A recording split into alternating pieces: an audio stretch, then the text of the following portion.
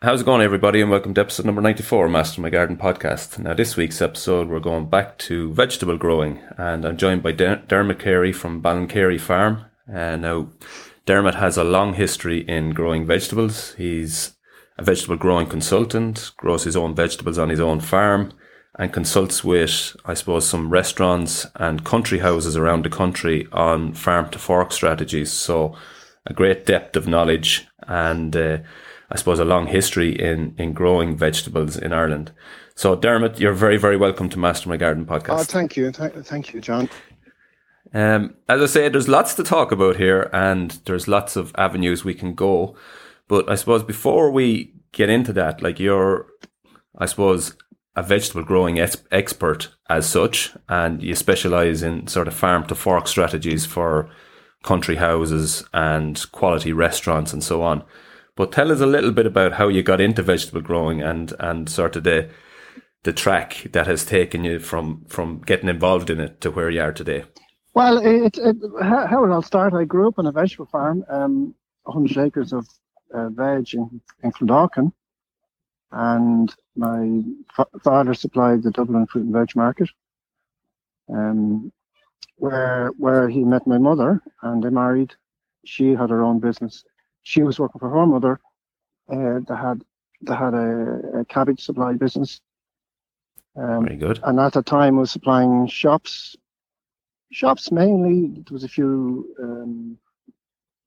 There was a few canteens like CIE and Chico Works had their own catering kitchen, but mainly shops at the time. There was very few restaurants. There was very few restaurants in Dublin. There was hotels doing food.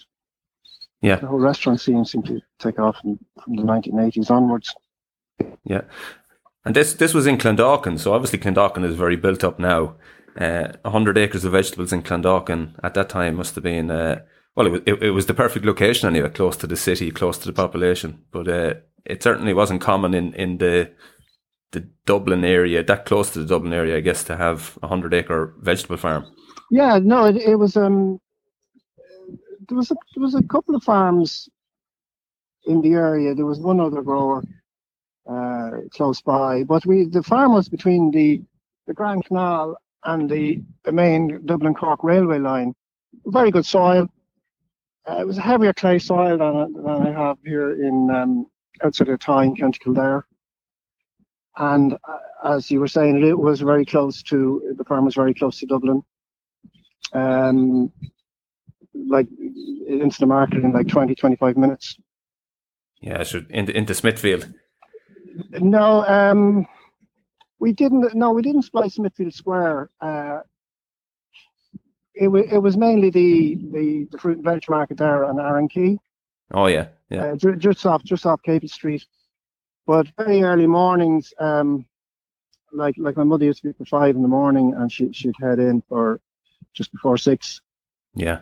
And the farmers would be coming in with their tractors and trailers and, Bedford lorries and they would drop their produce down on they used to call them banks and stands. Yeah. And then the shopkeepers would arrive in from around 7 o'clock onwards. Yeah. So basically it finished. Tough life. Yeah, business finished around 11 o'clock, 1 o'clock. It was kind of the afternoons were quiet. Yeah. Yeah, was it like it's? I suppose people don't realize it, and I know it has become more mechanized over the years. But like anyone that was growing vegetables at those times, you were heading into the market at as you said, up at 4:30 or 5 into the market straight away. It's tough going, and then get back and do all the growing during the day. Like so, it wasn't easy. It's not an easy. It was a tough life, you see, and what my dad did, like there was actually 11 of them in the family, and like my dad would usually he'd do the runs into the market then, and my other uncle Ben, he used to stay on the farm to actually do the growing. Yeah, because it was very difficult for the same person to be driving, pulling the cabbage. The cabbage was actually literally pulled out of the ground, roots and all, and was tied in bundles of either 6 or 12. Right. and with the roots facing inwards, with the stalks and roots facing inwards. And so it was just tied together with bundles of twine. But he found that if one brother did the harvesting and drove the cabbage into the market and sold it, and then the other brother stayed at home actually growing the produce, but because he maintained it, the same person tried to do both, the produce usually suffered. Right. Because, you come back for lunchtime, I'm sure you'd be you have to do the day's work. You'd be fit for bed. Yeah. You either go to bed for a couple of hours and go back up, or go to bed for at least an hour for a siesta. But that's kind of where you were introduced to it. Obviously, it was there from the very, very start. And I guess what you're doing now is vegetable growing, but it's, how would I put it? It seems to be at a nicer pace. So you're growing now in a different way. It's not that mass production, pushing stuff in. You're more direct with the end consumer, I guess. It seems to be a nicer way of growing, and I know there's a lot of sort of an insurgence of that through country markets and so on. You know, where you're interfacing with the general public a bit. I know what you mean. Yeah, like as I say, I'm working with a lot of restaurants, and we're growing the produce on site. And I'm doing more consultancy type work now, but I'm working I have worked with large country houses with restaurants or cafes, or from like Glynn Castle down on the Kerry Limerick border, mainly up along the western seaboard. And right up to Harry's up in the Inishowen Peninsula in Donegal. Yeah. So I've done a lot of the major wall gardens from all up along the western seaboard. Not so much in the middle of the country, then a couple on the east side of the country here. So I still take a spin down to Deela's restaurant. They have the restaurant in Galway, but the farm is at Mike Cullen. I pop down the odd time, and then I've been known to head up to Billy Castle there in Ballina. Yeah. Just on the outskirts of Ballina. They have quite a nice setup, and what's the process? If you're sort of coming into a country house, or you're coming into like one that I'm quite familiar with is the Green Barn outside of a tie on Burton House, and I know you're involved heavily there. So what's the process? So if somebody, restaurant comes to you and they say, listen, we want to grow our own produce, what's the process that you go through if they're starting from scratch?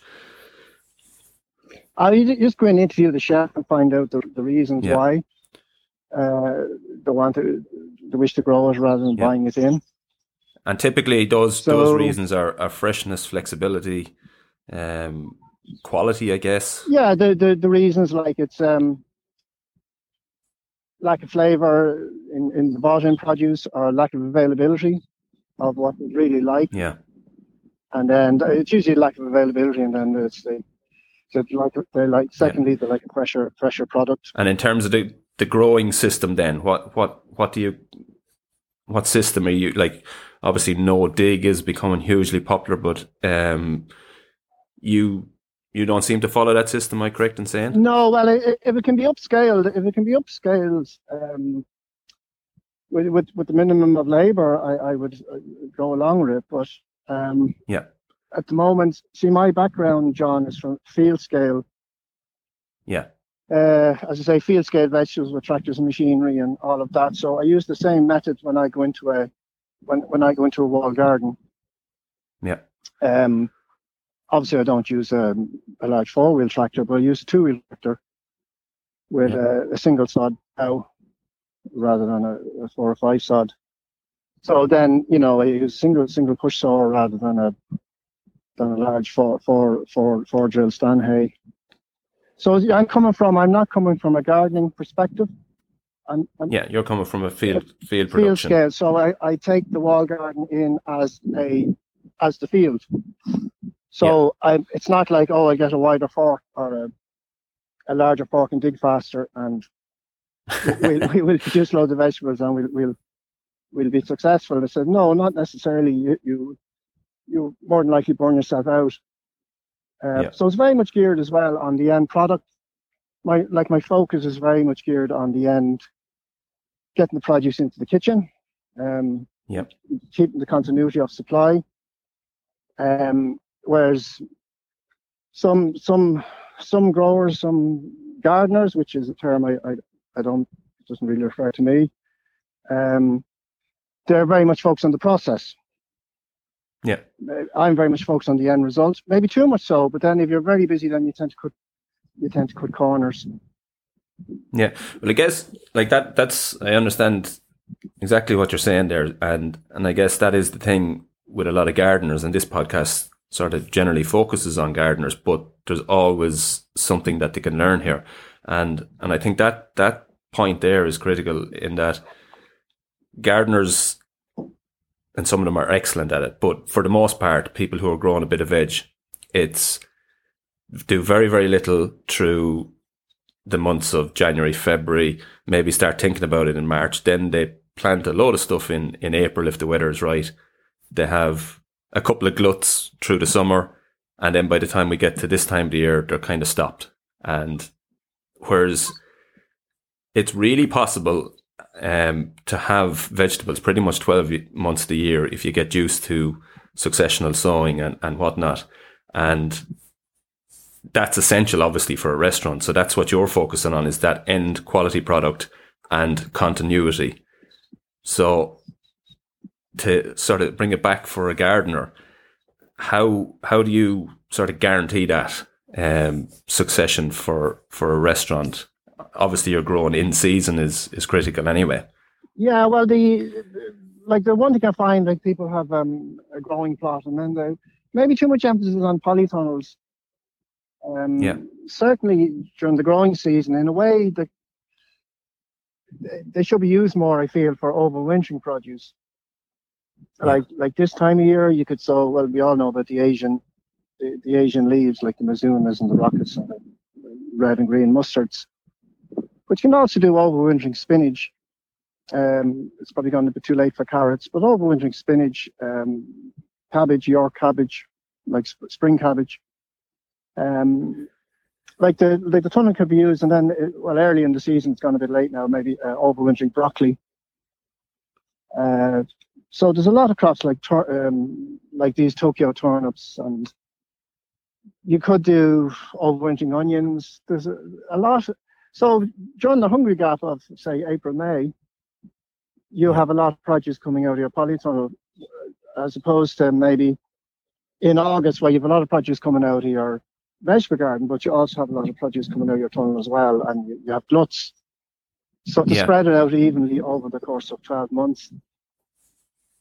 I like the idea of using the polytunnel for a lot of overwintering, and bridging the gap. Definitely, that's something that gets left behind, doesn't it? Yeah, because we all love growing tomatoes, but the tomatoes is growing tomatoes. It's a very long growing season, and they are quite labor intensive.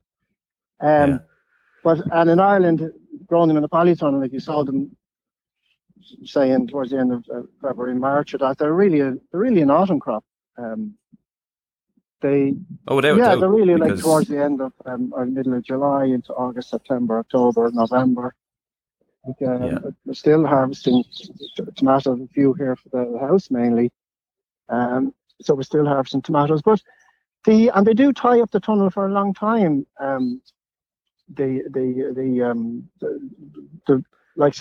Tomatoes in particular, they such a long growing season. So I would say to people, maybe consider leaving an area spare in the polytunnel and using it for maybe overwintering onions and spinach and these other crops. There's loads, and you can do that without a polytunnel as well, just with a small bit of covering outside. Like some mizunas and so on. Yeah, even the likes of the red Russian kale, like the Cavolo Nero, even the common garden curly kale. Like, I'm sure growers make more money out of them out of a polytunnel than they would out of tomatoes, you know. Yeah, probably. Yeah. Well, this is more so maybe going back 2 years ago when kale was very much on trend in smoothies and all of this. But it's still a very popular crop. It went up, I believe, sales went up 700%. Well, from a very low base. Wow. Yeah. They're another very popular crop now is beetroot. At the moment, presently, I'm selling more beetroot than I am carrots, which is quite unusual. Just a standard red beetroot. So yeah, that's an unusual one now, because like you would assume that you would sell carrots probably 10-1 against beetroot, but it's an unusual one. It's an unusual one now. People must be juicing them and they must be roasting them. That's what I'm finding. Obviously, it's a very nice beetroot. A variety goes Pablo. Oh, Pablo's brilliant, actually. Yeah. Like Pablo is the one I grow, and I just can't fault it. So I just have stuck with it. Yeah, it's a very good variety. I have grown that. Years was the one called Bolt Hardy. Yeah, I have that as well. That's decent as well. That's a good variety. I've done that one for years and years, and then I switched to the variety Pablo. But as I say, I bought this farm here 3 years ago, and it's outside of Tye here in County Kildare, and it's my second year growing. So I'm doing less travelling. I'm spending less time on the road, and I'm spending more time on the home farm here. So, and you're producing now and sending to. I know you sell through certain shops, and we'll talk about that later. But that's the system now, is to sell directly through shops. Yeah, I'd like to sell direct. My dad was mainly sold into the wholesaler years ago. Then towards the end of his growing career, then he started going direct to shops. So I like go direct to shops. Or even go direct to the customer. But I had a farm gate stand there, which was very successful during the COVID. So, and also I'm doing quite unique. I'm doing very much Mediterranean-inspired vegetables. Okay. So tell us about what you're growing yourself there on the farm. What I'm doing like Romanesco. Well, I classify more as a cauliflower than a broccoli. It's kind of a cross between the two, isn't it? Yeah, it's kind of a cross, but I think the shape and the flavour is, in my mind, more towards broccoli than cauliflower. But when you look it up, it's like it can be either. But so I do a lot of the Mediterranean-inspired torpedo red onions, tender stem broccoli, the shoggy, the different colour beetroots, summer and winter squashes. Yeah, so you had a huge haul of squash coming in last week. Yeah, the Crown Prince, a couple of hundred of them Crown Prince. But I've just researching them, and they need a bit of storage to improve the flavour. Okay. Whereas the delicata squash, it's a little stripy one, they can be used directly off the vine or shortly after. Yeah. So I'm doing. So you need to store it then for a month, and that changes the flavour. Yeah, it gets a deeper orange colour and kind of a drier, stronger flavour. So I'm doing a lot of like my dad. He was big into Swede turnips. Yeah. And I think one of the reasons towards the end he grew Swede turnips because they were the only vegetable that weren't imported.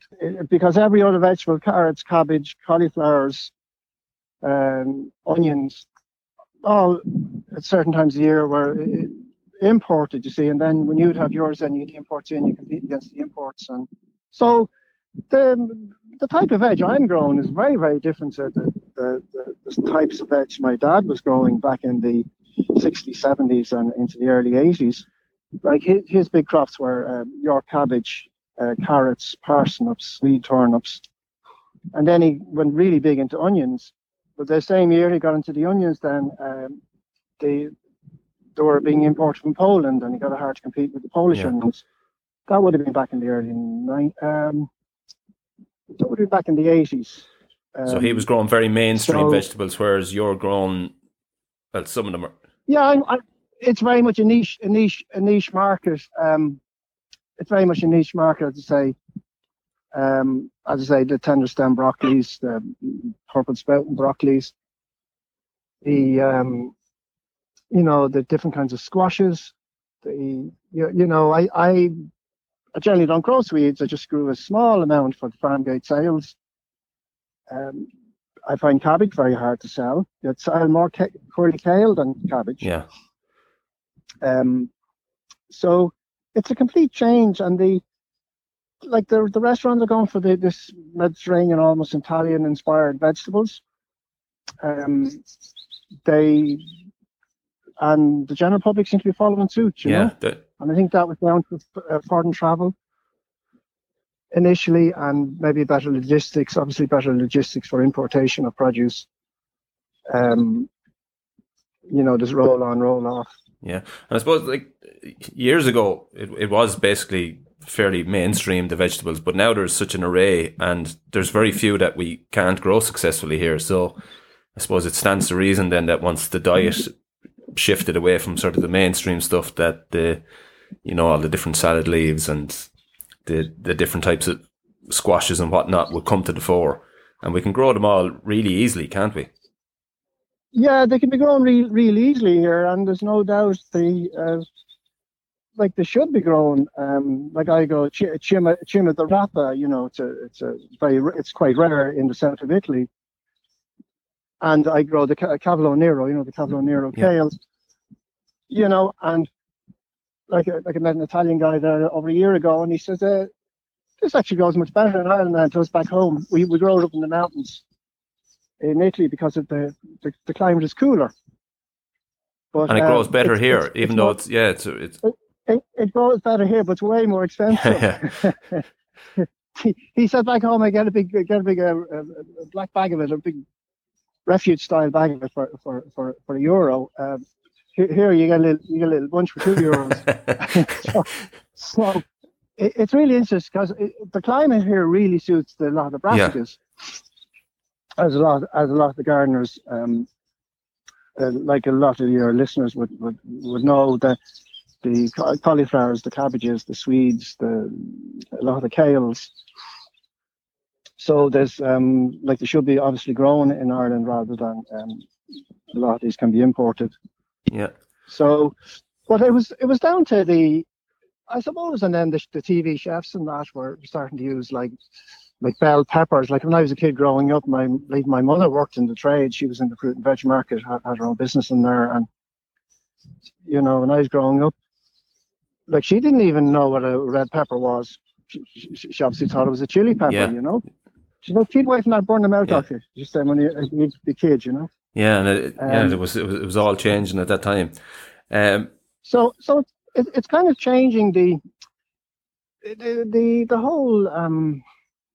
But then trends come and go, and say 25 years ago, I know the Lolla Rossa lettuce was a very trendy lettuce, and iceberg lettuce, and then it moved into the frise, and now I grow nothing but gem lettuce. Gem is brilliant. It's the only, it ticks a lot of boxes. I don't do any of the coloured lettuce.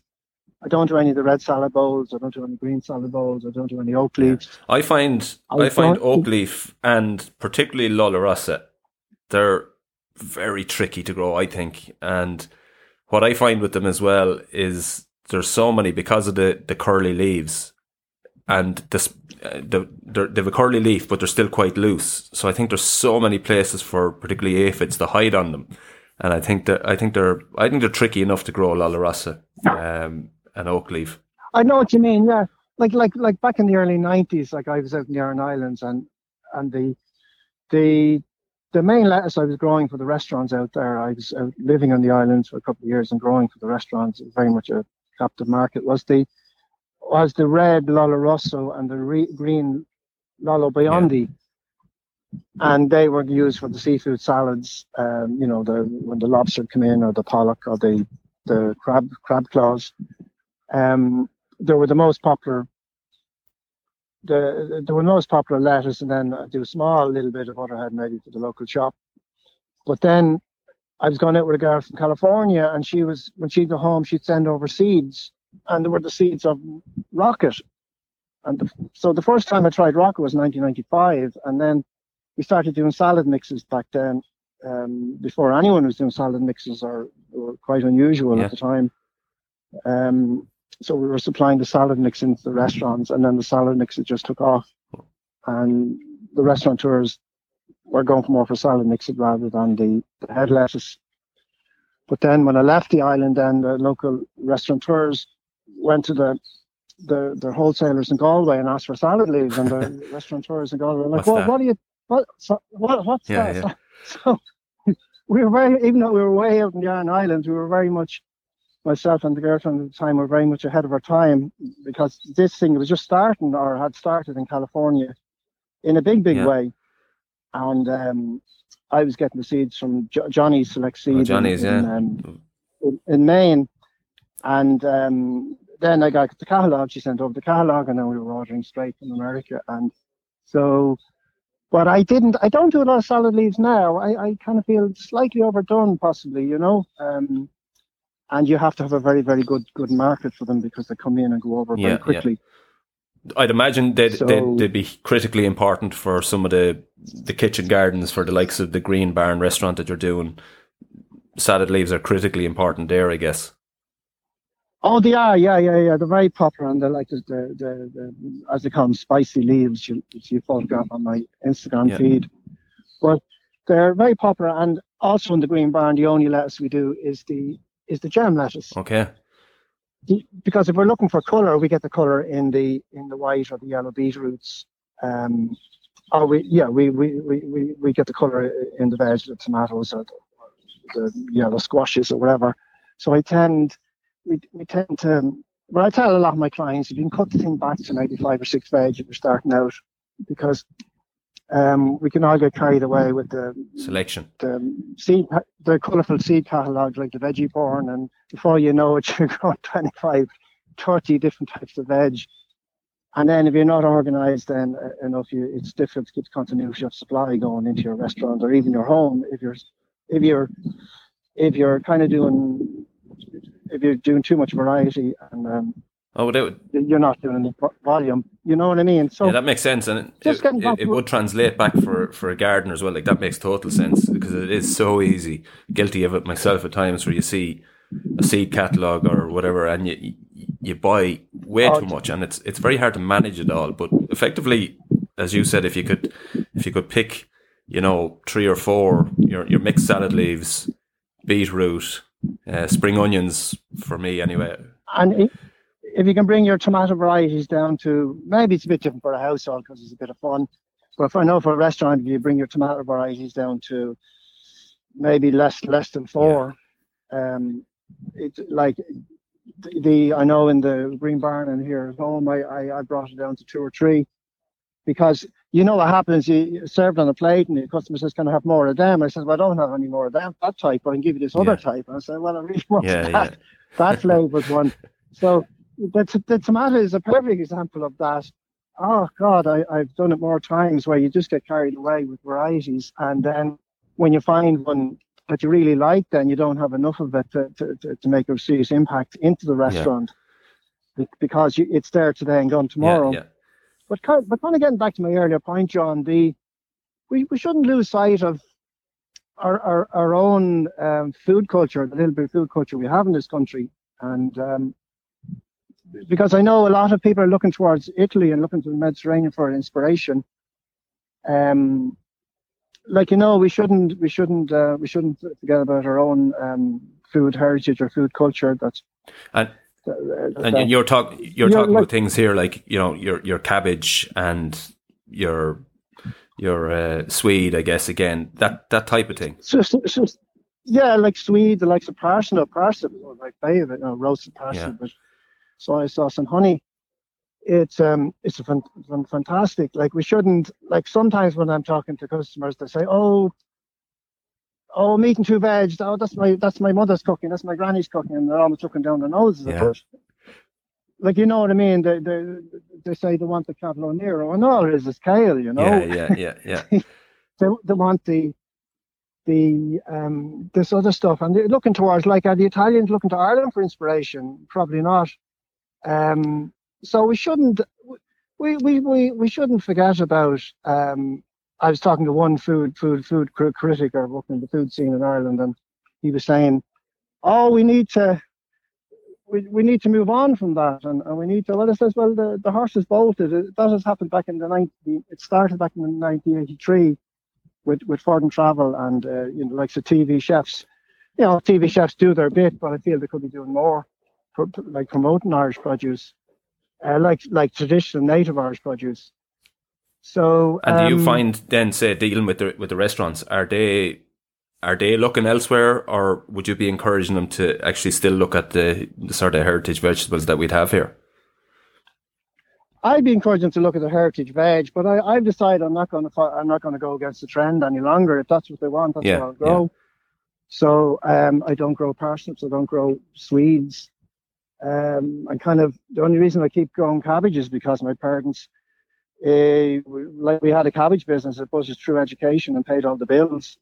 Like my mother had a bank in the fruit and veg market, and it was she basically did 600 dozen of cabbage of a Friday morning and maybe 200 then of a Saturday morning. And as I say, they went out in lots of 20, 25, 30 in shops around Dublin, Crumlin, Kimmage, Cabra, all around the Dublin suburbs. And then some of the cabbage went out into country lorries then heading to the four corners of Ireland.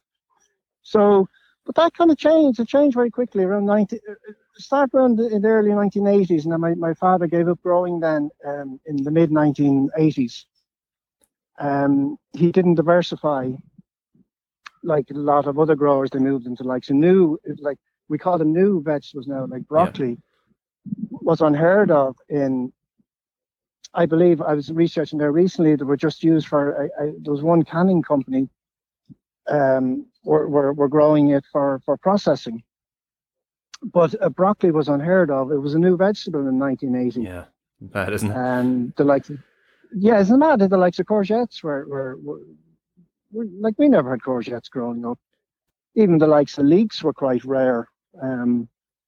They're become quite popular now. But as I say, we shouldn't, because you wouldn't get the Italians or these other countries like kind of ditching their own native veg. They have a lot of pride in their food culture. And do you think the key to that then is that the chefs need to, I suppose, get a bit more creative with the sort of everyday veg or the traditional veg, the heritage veg? They need to get a bit more creative with it. That then in turn sort of creates the consumer demand, I guess. Yeah, I think so. Yeah, and once they are creative and think outside the box a bit, I know there's different chefs up in the Green Barn here, and they can be very creative. Like we do char grilled like the likes of the Cavolo Nero leaves, and using the flowers of courgettes and that. But then they also can char grill, the hispy cabbage. So there's another way of doing it. You do the hispy cabbage in the wood oven or on the char grill. Oh, that sounds nice now, because hispy cabbage is basically it's like the greyhound cabbage. It's just a pointy, white-headed cabbage. Yeah, it's basically your cabbage, and they're finding new ways of using it. And I was thinking of another. It's become, as far as I know, it became a bit of a trend there recently. The char grilled pointed hispy York cabbage. Yeah, sounds nice. Yeah. So, and even like parsnip done in the oven with soy sauce and honey are quite nice. And, I love an Irish stew coming into wintertime. I suppose the reason my food tastes have changed a bit is because the people are doing less physical manual work. Like they're doing less physical work now than were years ago. And I suppose that's one of the reasons I like a good, heavy, hearty bowl of stew or even Dublin coddle. I like, it doesn't look that appetizing, Dublin coddle. But when people try it, like especially tourists coming to Dublin, like they very often they try Dublin coddle, and it becomes a bit of a hit. Well, I've never had coddle. But I suppose well, I actually don't live that far from Athy, but I've seen obviously coddle on some Dublin menus, but I've never had it because it wouldn't have been well, in our house, it wouldn't have been, I suppose, a traditional thing back when I was growing up. So I would never have had cottle. Oh, you should try it. It's really, it's an amazing flavor. And the good thing about it is it's not like fried, it's not like an Irish fry where you have a lot of grease and that, or unless you do it in the oven. It's basically done in the pot. And like my mother would use tomatoes. She generally didn't put carrots in. I know some people use carrots, but it was like a rasher sausage, potatoes, tomatoes, and then parsley and thyme. But I know when you're working on the land, you're doing physical work like I am doing. This is the kind of food you go for coming into this time. Yeah, something substantial and something hearty then as well. It needs to be hearty rather than like the salad has its place, obviously. Yeah. But if you were up, yeah, I know what you mean. Yeah, and it needs to be warming. It's warm. I'd be big into the kind of thermal qualities of food. You know, this I can't know the name of it. But you know, in the summertime, you're going for more salads, more cooling, lighter foods. And then in the wintertime, you're going for more grounding, heavier, warming foods. Yeah, that makes sense, yeah. And it just keeps you more grounded also. Like it affects your physical and emotional health, you know. That's an interesting connection. And I started listening to an audio book about grounding actually only the other day, which is interesting. But and I haven't come across the connection between food and grounding as such. Yeah. Oh yeah, I'd be a big fan of that. You know, the way, like you know, the way a sweet turnip, you know, it's taking all the energy from the sun during the growing season in through the leaves, and then coming into this winter into this time of year, all the energy is going underground. So basically, all that heat and goodness is gone into the bulb. Yeah, for you to eat. So it's very warming and grounding. Yeah, that makes sense. And it's kind of what you should be eating at this time of year, if that's what the surrounding countryside is providing you with. That's most suited to your needs at that particular time of year. So that's you're really talking about seasonal and regional vegetables then, you know, as opposed to like salad leaves they'll be on every menu in the country, obviously, but they're not, I suppose, what we're genetically hardwired to need at that time. But then I suppose we probably, as you said, there's less manual labour and stuff too, so it probably has shifted. It's lighter food then you have central heating in houses and offices. But you know, if you look at the names, they originate in Japan. You know, Mizuna, Tatsoi. They're from the Far East. Yeah. But they probably go, as we were saying earlier, because they're brassicas, they grow better here in Ireland, maybe in the countries than they originate from. But as I say, because the lifestyles have changed and convenience, and as we were saying, there's less physical work and central heating, people are going for lighter foods. They're definitely going for lighter foods, and the farmers need to change. But as I was saying earlier, we shouldn't dish, excuse the pun, we shouldn't forget about we shouldn't throw the baby out with the bathwater as regards our own native produce. You know, I grew up with my father, my grandfather, past generations, grew these native vegetables, and that's a very good point you made, John, of coming up with new ways of using them, new recipes. Yeah. Like TV chefs coming on the television, even showing showing the youngsters how to cook a traditional head of cabbage, and then maybe coming up with other recipes and say, hey, why not try stir-fry cabbage? That was the one I was thinking earlier. Or you could stir-fry the cabbage, or you could do a coleslaw, or you could do a char-grilled.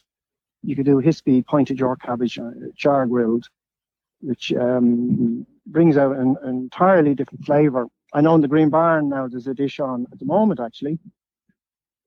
It's on till the end of October, because we have gem lettuce we always have it from, say, the 10th of May, early May, right through to Halloween. That's a brilliant stretch, yeah. Yeah, it's a really, and this is outdoor, and I know the customers and clients in the restaurant say, oh, the outdoor lettuce tastes much nicer than the indoor. But they're doing char-grilled gem lettuce.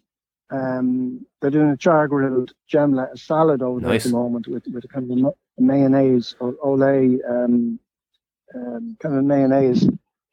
But the flavour of it is something else, the char grilling, it's the heart of the lettuce. That sounds gorgeous. And again, as you said, people wouldn't necessarily think of doing that. So it's good that there is, some people trying new things with these vegetables. Yeah, no, it's good. And then maybe, as I say, if some of the chefs came on the television and kind of gave a little bit of a slant on, which I'm sure a lot of them are doing at the moment, picking a very basic vegetable and keeping it very simple and say, have you ever considered doing it in a certain way, Yeah, no, it's interesting the way tastes have changed and the style of vegetables like lettuce, as I say, when I was growing up, it was little gem lettuce. Sorry, it was butterhead lettuce. And then we had the iceberg lettuce. Yeah. I still grow butterhead, and I love butterhead lettuce, and I grew one this year called Analea, and it was, I would say, one of the best I've ever grown. It was super, really good variety, and the taste was just. I know what you mean. And did it have a heart? Was it no. Well, it had a heart. It had a heart, but it was really loose. Oh. It wasn't like a tight. Yeah, like it wasn't like the one I used to go over called Suzanne and Clarion. Little bit like Suzanne, I would say. Only heavy. Yeah. Well, I have never grown Suzanne, but I know Suzanne because I used to work on a vegetable farm myself years ago, so I do know Suzanne. But the Analea was actually quite a bit wider. It ended up a bigger head and looser in the middle, but the taste was unbelievable. I know what you mean. I'm trying to get the chefs. I was trying to get the lads over in the Green Barn to try, because I have a feeling, which a lot of trends usually come full circle. We had a chef over from England, Gil Mellor, head chef from River Cottage. I know. I watched River Cottage. So Gil was over, was he? He was over to the Green Barn, and like the butterhead lettuce is one of his all-time favourites. So yeah. I introduced the butterhead there to the Green Barn about 2 years ago. But it kind of was a bit of an interest in it. I might try it again this coming year. But if you get a really good variety, like you mentioned, it's a really nice lettuce. It used to be used in the prawn cocktail, I believe. Lovely. I personally like the one with a really, really good heart in it. Yeah. You get the buttery, crunchy leaves in the centre. And another one we tried this year was the old school Cos lettuce. Yeah, another good one. Yeah. And, the proper Cos that's used in the Caesar salad. The full size. The baby jam is a version, I suppose, of a Cos. But initially they thought it was too rough, a bit coarse and that, and then James Fennell came back to me and he says, "Oh, I kind of like the flavour of that Cos."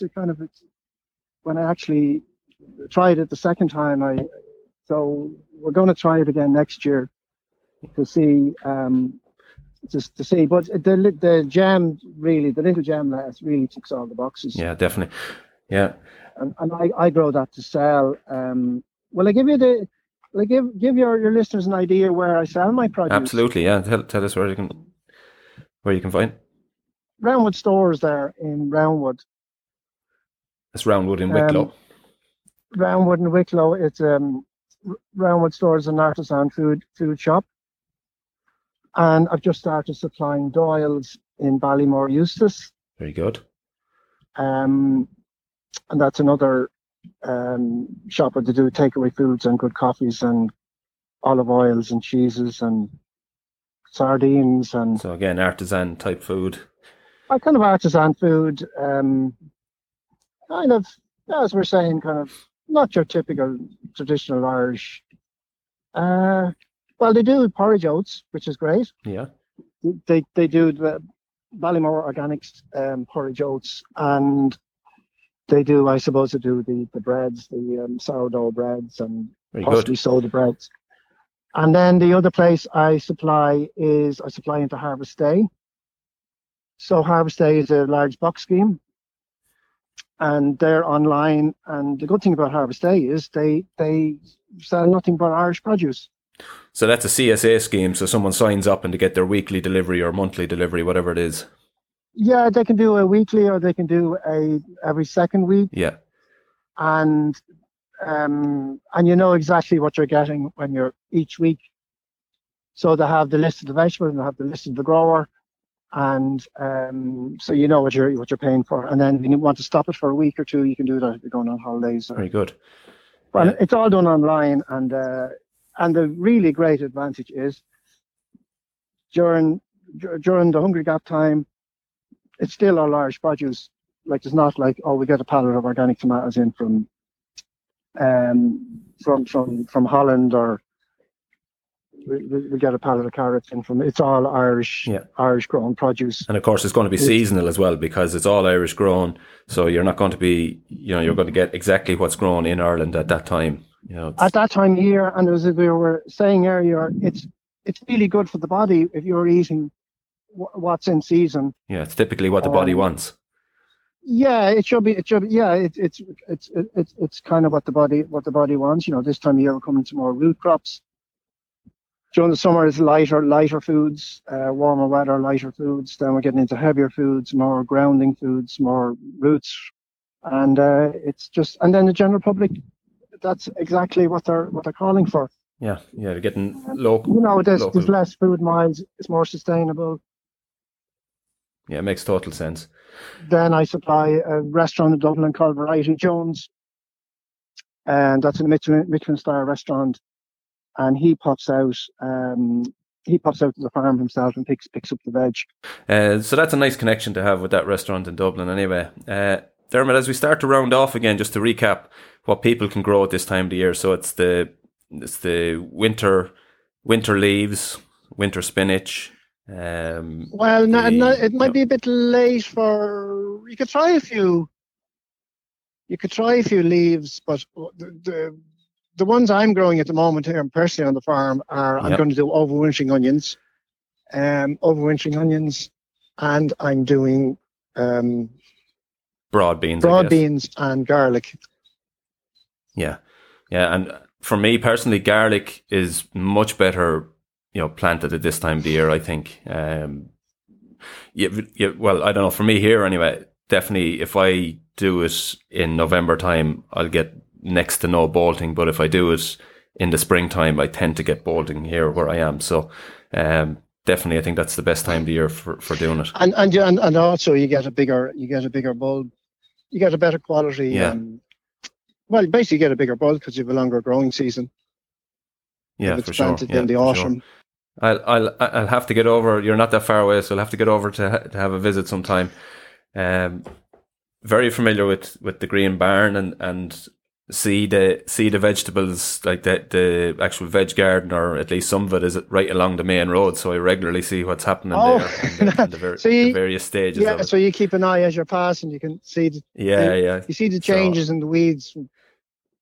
Yeah, well, you see the crops that they're at, and it's always interesting there, and there's always something going on in the plot there. Well, that's good to hear. And were you in for lunch or in for a coffee, or have you been in? I've been in a couple of times for lunch actually, but not recently. I'd say it's about 2 years since I was there. Well, obviously the last 2 years have been pretty much a write off. Anyway, you must call in. We have an amazing chef there, and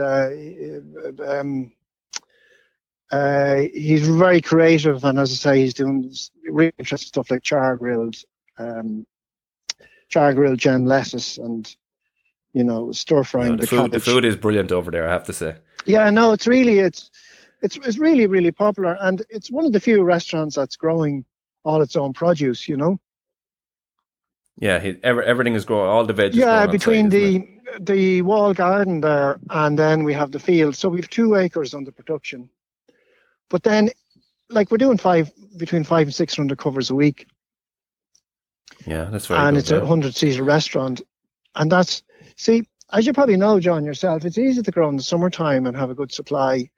As we were saying earlier, especially if you have a polytunnel in July, August, September, these months. But if you're doing a continuity of supply over 12 months, that's when it gets a bit tricky. But it can be done. We do it in the Green Barn. And also we can have beetroot for 10 months of the year. Yeah, that's another one that people should be growing more of, because they sow it once a year, get one harvest off it, but you can literally harvest beetroot for, as you say, 10 months of the year. Here's an interesting one. If you do at least 3 sowings, do your first sowing in trays back in March, early March, and then do an outdoor sowing a little over a month later. So do at least 3 sowings at least a month apart. And I do my last sowing of beetroot very often the last week of July. Say mid-July would be a good time to do the last sowing of beetroot. And so I leave it in the ground. I roll straw over it. Coming into this time of year now, when the foliage dies back, I'd roll a round bale of straw over the beetroot. Yeah. And that protects from the frost. And I just keep picking away at it all winter. And then say March, April, when I want to get the field ploughed, I pull up the remaining beetroot and I would store it in crates with a little bit of soil or sand. Yeah. And then that keeps us going then until the spring sown beetroot is ready. Probably, I guess, just a rough guess, around June. Yeah. Yeah. So really somebody at home can do that with just a small bit of planning, that you'd have beetroot 12 months of the year. Yeah, like a lot of the crops, a lot of the Nebraska crops, I would recommend people so say a month apart.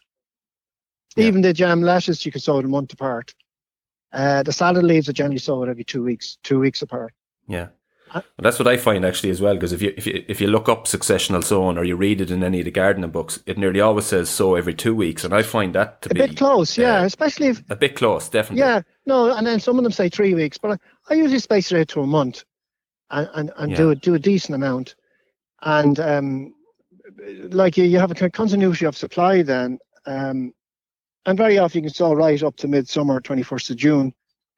So if you start off in say March, and do a couple of trays every month. And generally when I'm planting out my lettuce or planting out my brassicas, I know it's time to do another sowing. More so with the lettuce, because it's usually depending on the time of year and the stage of growth, because obviously it's a lot faster in late spring. So I know then I need to get back into the potting shed and sow another batch. Yeah, it makes total sense. Dermot, it's been a really interesting chat. There's lots of really good nuggets of information in there for people. If people haven't checked you out before, they should on Instagram. It's Dermot Carey on Instagram, and on Twitter it's Dermot.Carey. Dermot.Carey. The dot ended up in there for some reason. And on Twitter, you're Dermot Carey Veggie Guy. At Veggie Guy, yeah. And there's really interesting and good tips there. Just it's worth checking out. And as I say, it's been a really interesting chat. And thank you very, very much for coming on Master My Garden podcast. Thanks again, John. It's been a pleasure. So that's been this week's episode. Really interesting chat. If you haven't, definitely check out Dermot's produce. You'll find him online and so on. He is a spectacular grower. It's interesting that I didn't know the story. I didn't know that he originally came from a commercial growing background, but when you see what he's doing now in these various restaurants around the country and apply that in your own garden, there's lots of really good tips there for being able to grow all year round. And I suppose you get to see the variations and the varieties, and keep an eye on those type things, and they're the ones that will work for you in your own garden. If you're enjoying the podcast, please share it with all your gardening friends, and you can find me on the social channels. It's Instagram and Facebook at Master My Garden. That's been this week's episode. Thanks for listening, and until the next time, happy gardening.